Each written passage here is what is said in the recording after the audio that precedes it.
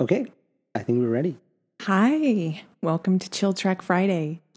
I'm Anne. And I'm Ali. What are we talking about here today? We're going to talk about, first of all, not going out too fast. It's become a theme in our running lives, but generally we're going to talk about all things running related. And basically, we are amateur runners who have come to the sport a little bit later in life and just really enjoying it and having a wonderful time and learning so much about the sport and ourselves as we go through the process of training for races. And, it's a hobby for us, and we've come to incorporate it into a life where we have full-time jobs and family and also lots of other things going on. So we want to share all of the things that you and I talk about with other people. We're amateur runners, but we're also very amateur podcasters. Just so people know, this is episode 1, and it's been an ordeal to get the mics to work. You might be able to tell. Yeah, you might be able to tell by all the background noise, but we'll figure it out. We'll hit our stride as we're going. So we're calling this Chill Track Friday. Kind of a coded name because it's a little bit of an internal name that we came up with based on a phenomenon that took place this past summer. Where does that story begin? If people want to know, why Chill Track Friday, what is it? Yeah. Well, it's a name that we termed kind of as a joke because it started in the beginning of 2018 while I was training for Boston and you were training for the New York City half. And we were both doing very intense, advanced programs. And we had a lot of miles to do and a lot of hard work in order to try to achieve the goals that we were pursuing. And personally, I love running my workouts on the track. In fact, my coach calls me a track runner who doesn't run track races, and we might try to change that. So I did a lot of my interval work on the track up at Riverbank, and you joined me, and we did lots of tempo runs on Thursdays, and then Friday was always our easy day.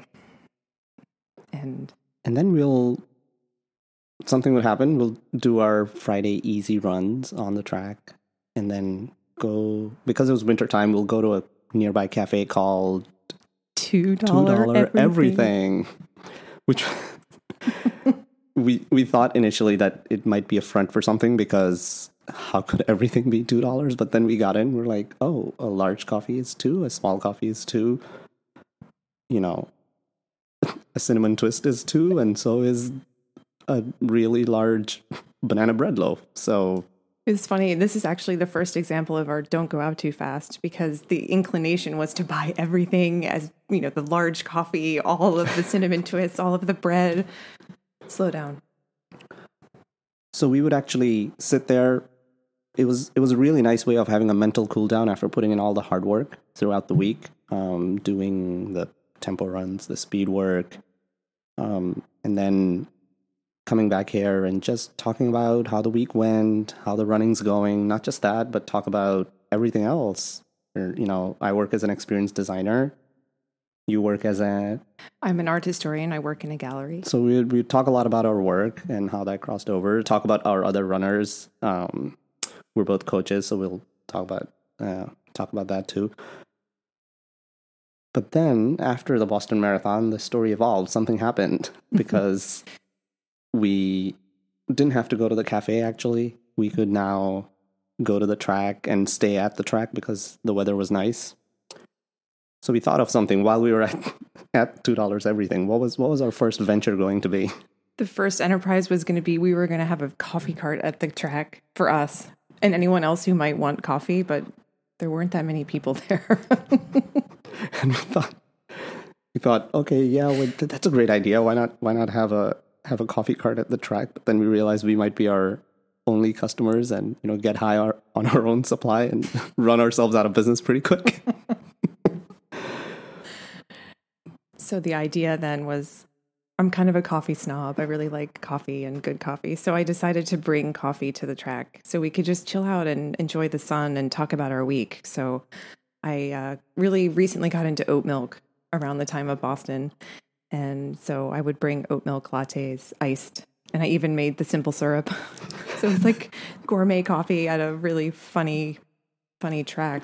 And we'd sit there in the sun and it was really wonderful. It was just sort of decompressing. And Boston was a big effort last year, and you had been there with me, and you had also run a really amazing New York City half. So it was really a celebration. We took the time to still put in miles. The intensity dropped, but the fun was there, and we spent so many wonderful mornings. Also Friday, I have summer hours on Friday, so I got to go into work an hour late. So we got to hang out for an extra hour, and it sort of evolved into chatting about all sorts of things. And you're a wonderful photographer, and you started taking photographs of, us hanging out, our shoes, the coffee, and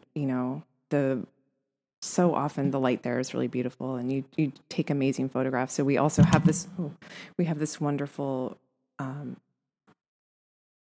sort of picture book of what was happening. And it's funny because if anyone looked at the photos, they might all look the same, but when you and I look at them, we're like, oh, that was the day when this happened, or that was the day when we ran this run around the track. So we realized we'd sit there, talk about everything else. Actually, Friday became a pretty important thing in our training cycle, which was pretty cool because it was an easy day. We'll do 3 miles, 4 miles, 6 miles. Sometimes 1 mile. Sometimes just to the track. Just 1 mile to the track and drink coffee. With a backpack full of 3 thermoses of coffee. Sometimes we'll have our coach come in, who would join us and join the conversations afterwards. That would take us all over the place. We'll engage other runners on the track, which, we met some people training for some really aggressive goals, which was amazing to watch. And we got a surprise visit from Radio Raheem. Radio Raheem. Yeah, maybe we can get him on this podcast somehow. That would be interesting. So we thought, we realized that as we were talking a lot about this, it was almost part of, it was like we were growing by talking about all of these things because it had become part of our running, and we wanted to bring that conversation, make it bigger, and bring it back to the running community. And it was kind of our way of giving back, and hence this podcast is coming, or stemming from that concept, bringing it to the greater running community to start some kind of or continue the stimulating conversation. So what can people expect from this podcast? Well, we're going to talk about a lot of different things, from the nuts and bolts of running, like training plans and scheduling, to, something that has been very valuable to me for our Chill Track Friday hangout sessions is the mental side of training and decompressing before and after races and getting into that zone, and really kind of, I tend to write essays after I've run a big race, but it takes a while for all of the lessons to percolate and come to the top. And what I found is that in our Chill Track Friday sessions, we talk so much about what worked and having that hindsight and then being able to apply that forward. So there's going to be a lot of just talking about, analysis and how we approach our racing and how we can balance wanting to be the best that we can be while also not putting too much pressure on ourselves that it interferes. And that's something that is such a valuable lesson that I see in other parts of my life and my work and relationships with family and friends and things. So, and we're also going to talk about injuries, and, that's a huge thing, setbacks, and obviously coffee today. Coffee is always on the table during this podcast, at Chill Track Friday, after every run, all the time. I just want to mention one thing. We will get back to what to expect. Yeah. The whole coffee thing is not, I don't want people to think like we invented this coffee thing after running, right? Because we have a much larger group that we run with, and this started years ago where we would always every Tuesdays and Thursdays, which is not a Friday, mm-hmm. Every Tuesdays and Thursdays where we'll have coffee with our greater group, and then that kind of spilled into, us being training partners, continuing that tradition on Fridays, but doing it on a track. Yeah, and it's funny because in the book Peak Performance by Steve Magnus and Brad Stuhlman, they talk about how recovery happens as soon as you start, or actually rather, as soon as you finish your workout, and that actually decompressing with a group of people over whether it be breakfast or some kind of social gathering speeds up the recovery process. And I remember when I first read that, I said, yes, we're sanctioned. We're sanctioned by experts. So we never felt guilty about sitting at the track for 2 hours. Yeah. What else to expect? We will have guest speakers who are like us. We have a really good and really tight running group that we run with. We have, people with all sorts of professions, doctors, chef, other art dealers, attorneys, runs the entire gamut. So we'll have guests who are like us and talk about their journey and what works for them, what hasn't worked for them, what they have learned, how they've grown. We may also have professionals. We have a retired Olympian who's going to join us. And we're hoping to also have, people in the sports medicine industry, PTs, and I don't know if we'll get an orthopedist on here, but if there's an orthopedist who wants to come on, please let us know. I think we'll find one. Yeah. Yep. Massage therapists, Mm-hmm. I think you do as well. I can speak for both of us. We like to take a very holistic approach to our training and our recovery. So it's not just running and it's not just the tactical stuff. There's a lot of, recovery, especially as I'm a master's runner. So I'm finding that in, quote, I'm doing air quotes, my later years, recovery is going to be a big thing in nutrition and sleep and things like that. So people that can speak to that from more of a technical point of view. I mean, for me, it's, and one aspect that this podcast is going to have is this sort of, we are coaches, we're trained as coaches and we're trained in our fields of expertise, but our running is really, for me, especially like trial and error. Like we're not going to talk to you as if we know everything. We're going to talk to you based on our experience and what's worked for us. And then we're going to bring people in that do have that expertise that can either say yes and maybe try this as well, or that doesn't work from a scientific perspective or, a psychological perspective. Everyone's different. And I think that's the magic of running, is that what might work for me might not work for you. And I learn from what you do and you've learned from what I do. And absolutely. Just want to share that. I think one thing we were talking about, and you had said, you mentioned this at the beginning, the general theme of our podcast is this is where we talk about not going out too fast. And how does that, but at the same time, we're all trying to grow our potential, try to find that edge. So how do you do that while not going out too fast? I think the other side of the coin is we'll talk about when to crank it up to find that edge. I have a question for you. So in the larger, grander scheme of things, what does not going out too fast mean to you? Like not necessarily only from a race perspective. Ooh, what does that mean to me? I think, to me, the word, when you asked that question, the word that immediately popped to my head was trusting the process. And that doesn't mean like what it is. I don't mean specifically trusting the training process of running. That's one, but about anything else in life. I've tried to incorporate whatever I've learned in running to everything, of all other aspects of my life. So, trusting the process, keep showing up and being consistent. So I think that those are kind of the two important things that I really attach to not going out too fast. I love it. That's great. Yeah. And I see that like every time my most successful races have been exactly that, where we all get nervous on the starting line. Starting line of a major life change, starting line of a race. But if you trust the process, I think you'll realize it doesn't matter how long it takes, at the end you'll have the opportunity to see your successes and be proud of yourself. That's really nice.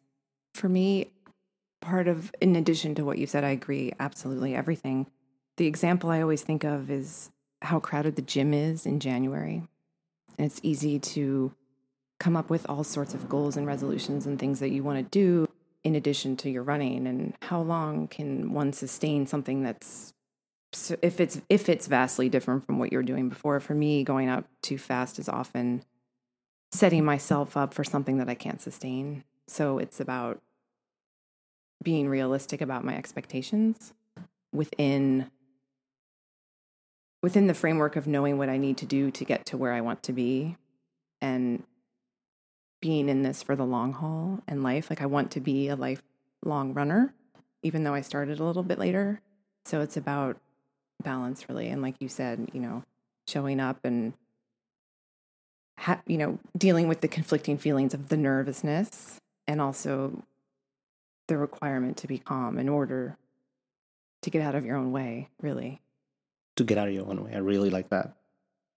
And I've seen that so many times with myself, with other people. And if I just center it on running, like how they feel at the starting line, and then when they finish, they go either hit their goal or go beyond that. And they're like that feeling. And if you look at the way they possibly, executed their plan, you're like, oh, you didn't go out too fast. Mm-hmm. And kind of finished really, really strong. So that's incredible to see.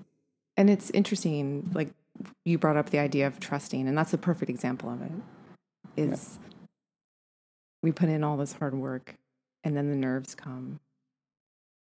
And all of the pros say when you get to the start line to trust your training, but that's a leap of faith. It's a real leap of faith to not only trust your training, but trust that you can execute what you've been practicing. It reminds me of your Fred Lebow half from last year, 2018 Fred Lebow half at the start. Just like, you'll have usual nervousness. You had the usual nervousness at the start, but then after the race, you hit your goal, and then you're like, the first 6 miles felt so easy. Like I was trying to hold back the whole time. And then obviously you cracked it up at the end, which was kind of incredible to see. Thank you for bringing that race up, because it was I learned so much from that race, because so much of me wanted to speed up and I didn't. And then it was like a light switch went off at mile 10. It just became so hard. And I did that race with pacers, so I learned a lot from that race. But just that, had I sped up even maybe 5 or 10 seconds for those first 10 miles, I might not have been able. That was my first sub 90 half, and it wasn't even one that I had been sick. I'd had several consecutive 20-mile weeks. So I went into that being like, oh gosh, what's going to happen here? I might feel like terrible. And so I'm going to bring us back. Yes. Yeah. These are the things we're going to talk about. Actually, just going back, I think it's actually a great segue of the question you asked, like, what does it mean to not go out too fast? And then all the things we talked about. It's a great segue on who this podcast is for. I think it's for everybody. It's obviously for the everyday recreational runner who have day jobs of like working 8, 9, 10, if you're a doctor, possibly 12 hours a day, but still fitting in running, still looking at your year holistically, looking at running races, putting out a racing strategy and everything that goes with that. So I think this podcast is for all of those people, and hopefully we'll talk about what our process has been and how we have been trying to balance that. And hopefully that'll give something to everybody to learn something from. And then how Chill Track Friday has become such an important part of that for us. Yeah. And in many of the conversations that you and I have had, we've talked about other podcasts that we listen to, and a lot of them are either hosted by high achieving, either amateur high achieving or professional runners who are retired, or, and we were saying that we can relate up to a certain point. I mean, I don't know if that's the intention, but I often feel like sometimes there's a large divide between amateur and pro. And I think that we're trying to fit right in the middle there, where we are very driven people, and all of the people that we're friends with and run with are similarly driven and high achieving in their careers and in their desire to become better athletes.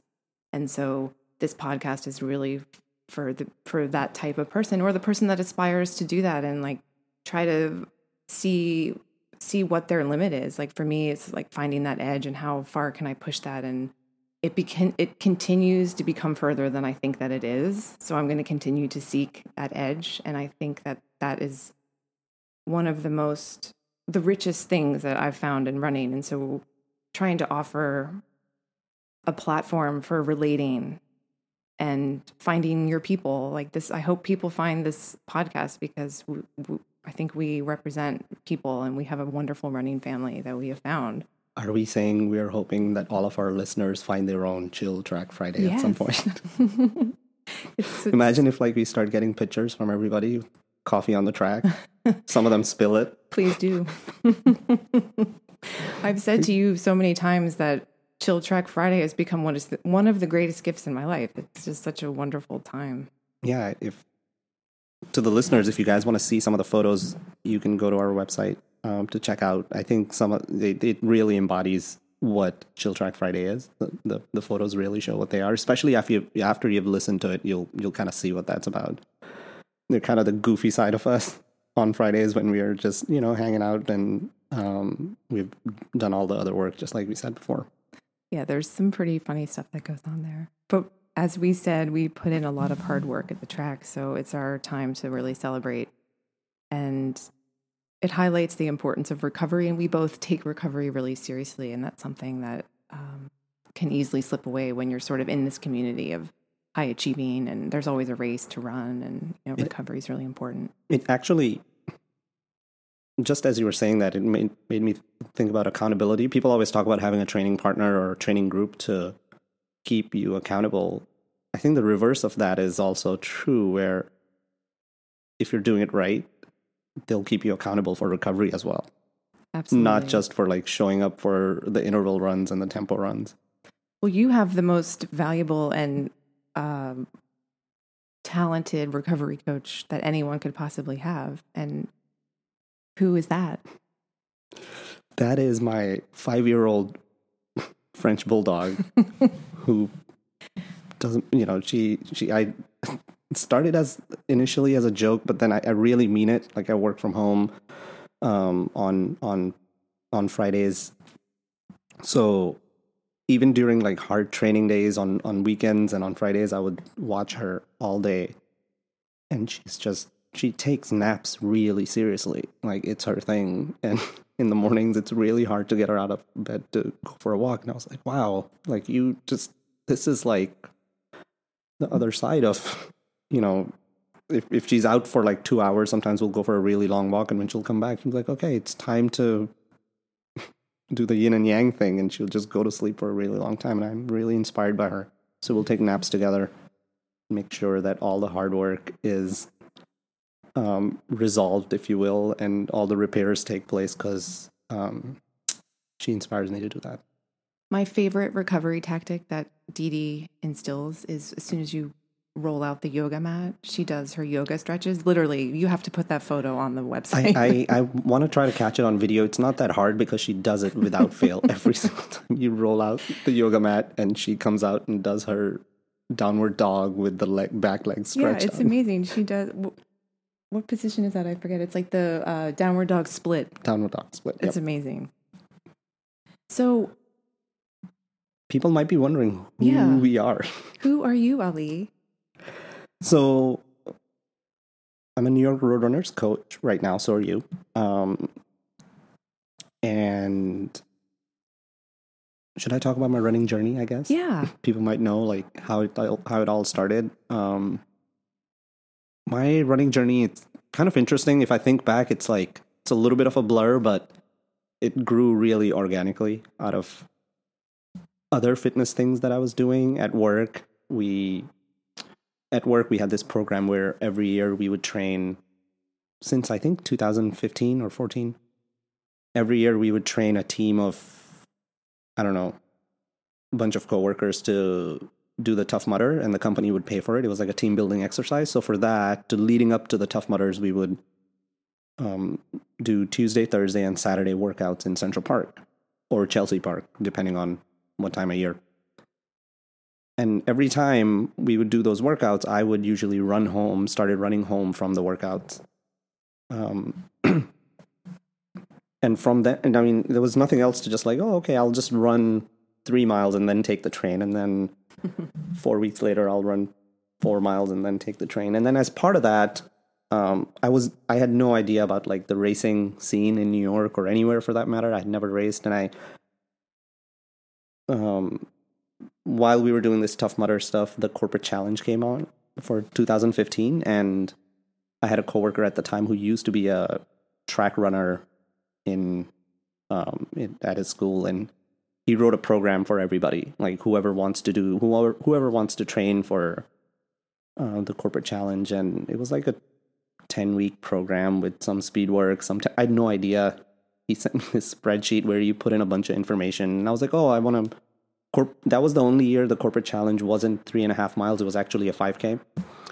So I was like, oh, if I can, the training plan started with like, go run an all out 5K and put your time in. So I went out. Now, being an amateur, I ran it in the Fort Tryon Park, and it had a lot of hills. And it took me like 33 minutes to do it. And I was like, okay, so if I go, my goal was to go under 30 minutes at the 5K itself. And, which now I realize there's a big sub 30 group. Anyway, we can talk about that later. And I set that round number goal for myself and went through the training cycle. I had no idea like what a time trial meant, or what intervals were, or tempo pace, or how to do any of that. Anyway, I still went through the training cycle and ran the race, and I did come in under 30 minutes, and I was like, oh, I guess this works. May I interrupt you for a second? Sure. Because I know you and I know you're running. So you came in under 30, and what is your current 5K PR? 19:15. It's amazing.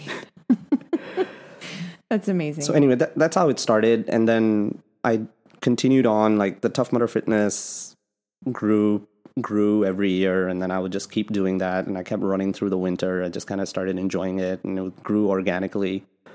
And then I had a coworker in end of 2016 was like, you need coaching. Like, you're running all on your own. You're just doing the same thing over and over again. You need coaching so you can take this to the next level. And then at the time I couldn't afford like a private coach. So I don't remember how, but somehow I stumbled on the New York Roadrunners website and joined group training.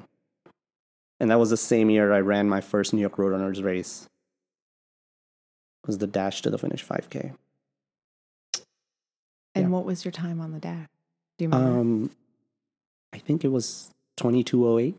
That's amazing. Yeah. Wow. And then I joined group training, and the rest is history. It's kind of grown from there.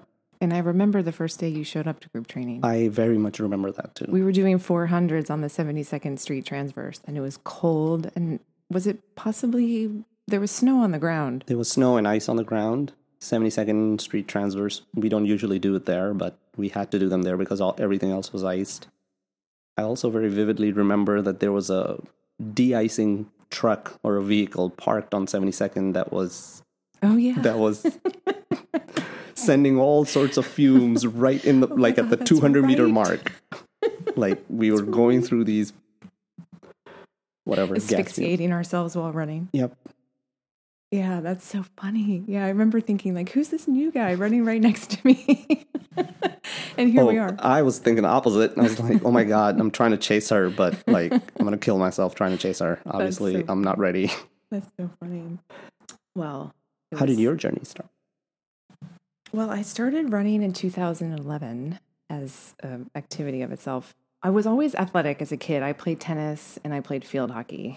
And I was the field hockey goalie, actually, and I hated it. It was so stressful, and I used to cry every time I got scored on.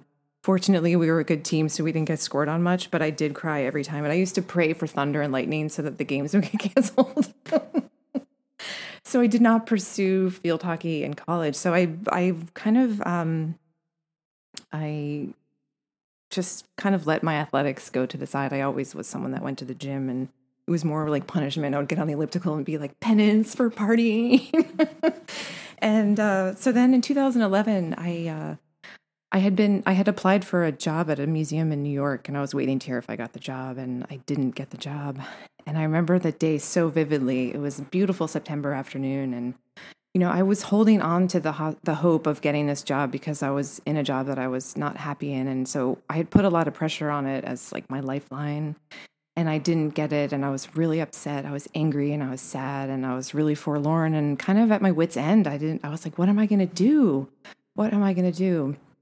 And I had all this pent-up energy, and I remember I was digging through my closet, and I didn't own running shoes at the time, and I found this old pair of Pumas that I had bought on Carnaby Street when I lived in London, and there's holes in the sides and the soles were all worn out, and I put them on and had some like random running outfit on, and I ran as fast as I could around Prospect Park, and I got home, and I remember I walked in and I just felt better. I had expended something, something felt different.